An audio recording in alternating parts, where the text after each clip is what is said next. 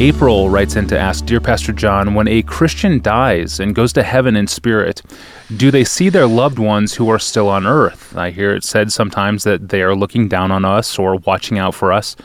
Is this true, or is this just another happy funeral thought? What do you say, Pastor John? I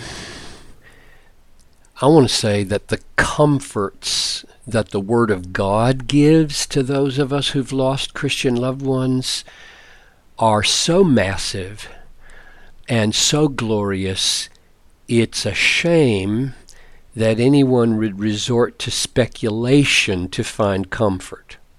I think that's what I want to say. It is speculation to wonder how much the saints in heaven know about the events on earth. We don't know. and it's a sign of ill spiritual health when someone feels the need to know in order to be happy. There's no evidence that the saints in heaven serve the saints on earth. The Roman Catholic Church is going beyond the Bible when they cultivate the practice of praying to the saints for help or for intercession. Jesus is the one mediator between God and man. 1 Timothy 2:5, there's one God and one mediator between God and man, the man, Christ Jesus.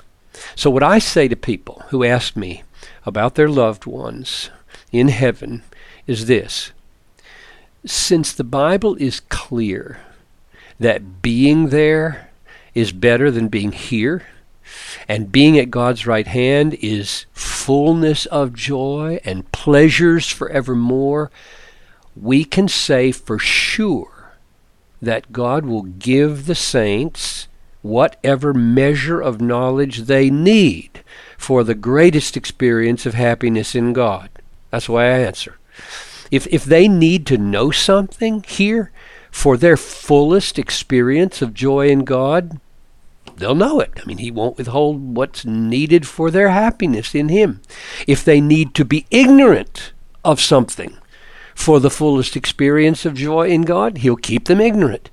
In other words, we need to trust what we're told in the Bible about the happiness of the saints in heaven. It is glorious. It is supreme. God loves them, and He's providing for them everything they need. But the main thing to emphasize is that all speculation about such things for the sake of strengthening our souls is a spiritual detour off the main highway of God's blessing and comfort and strength and hope. The highway is what He has revealed in the Bible, and it is glorious beyond words. Here's a few tastes to end with. To me, to live is Christ, and to die is gain. If I am to live in the flesh, that means fruitful labor for me. Yet which I shall choose I cannot tell. I'm hard pressed between the two. My desire is to depart and be with Christ, for that is far and away better. Philippians 1. Or, so we're always of good courage. We know that while we are in the body, we are away from the Lord, for we walk by faith, not by sight. Yes, we are of good courage, and we would rather be away from the body and at home with the Lord. They're at home, relaxed, they're at home, and Paul said it's far preferable. Or Luke 20, He is not the God of the dead, but of the living, for all live to Him. So they're alive, and they're living to Him, and He is their God.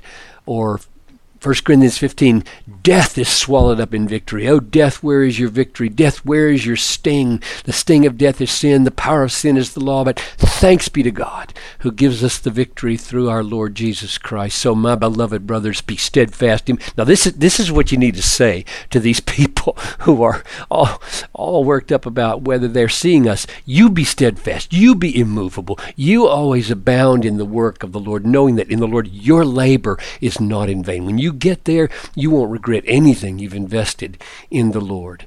Or one more. He will wipe away every tear from their eyes.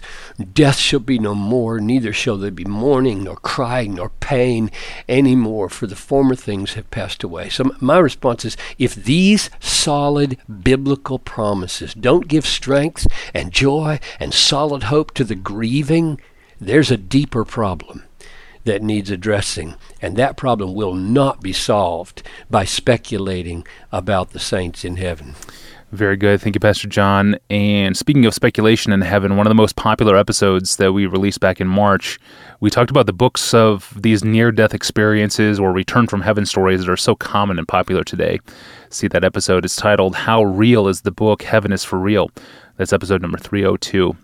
We talk about Calvinism or Reformed theology here on the podcast a lot, and we increasingly get questions from listeners who are new to those terms. Tomorrow I'll ask Pastor John for a very basic definition of Calvinism or Reformed theology. I'm your host, Tony Reinke. I'll see you back here tomorrow on the Ask Pastor John podcast.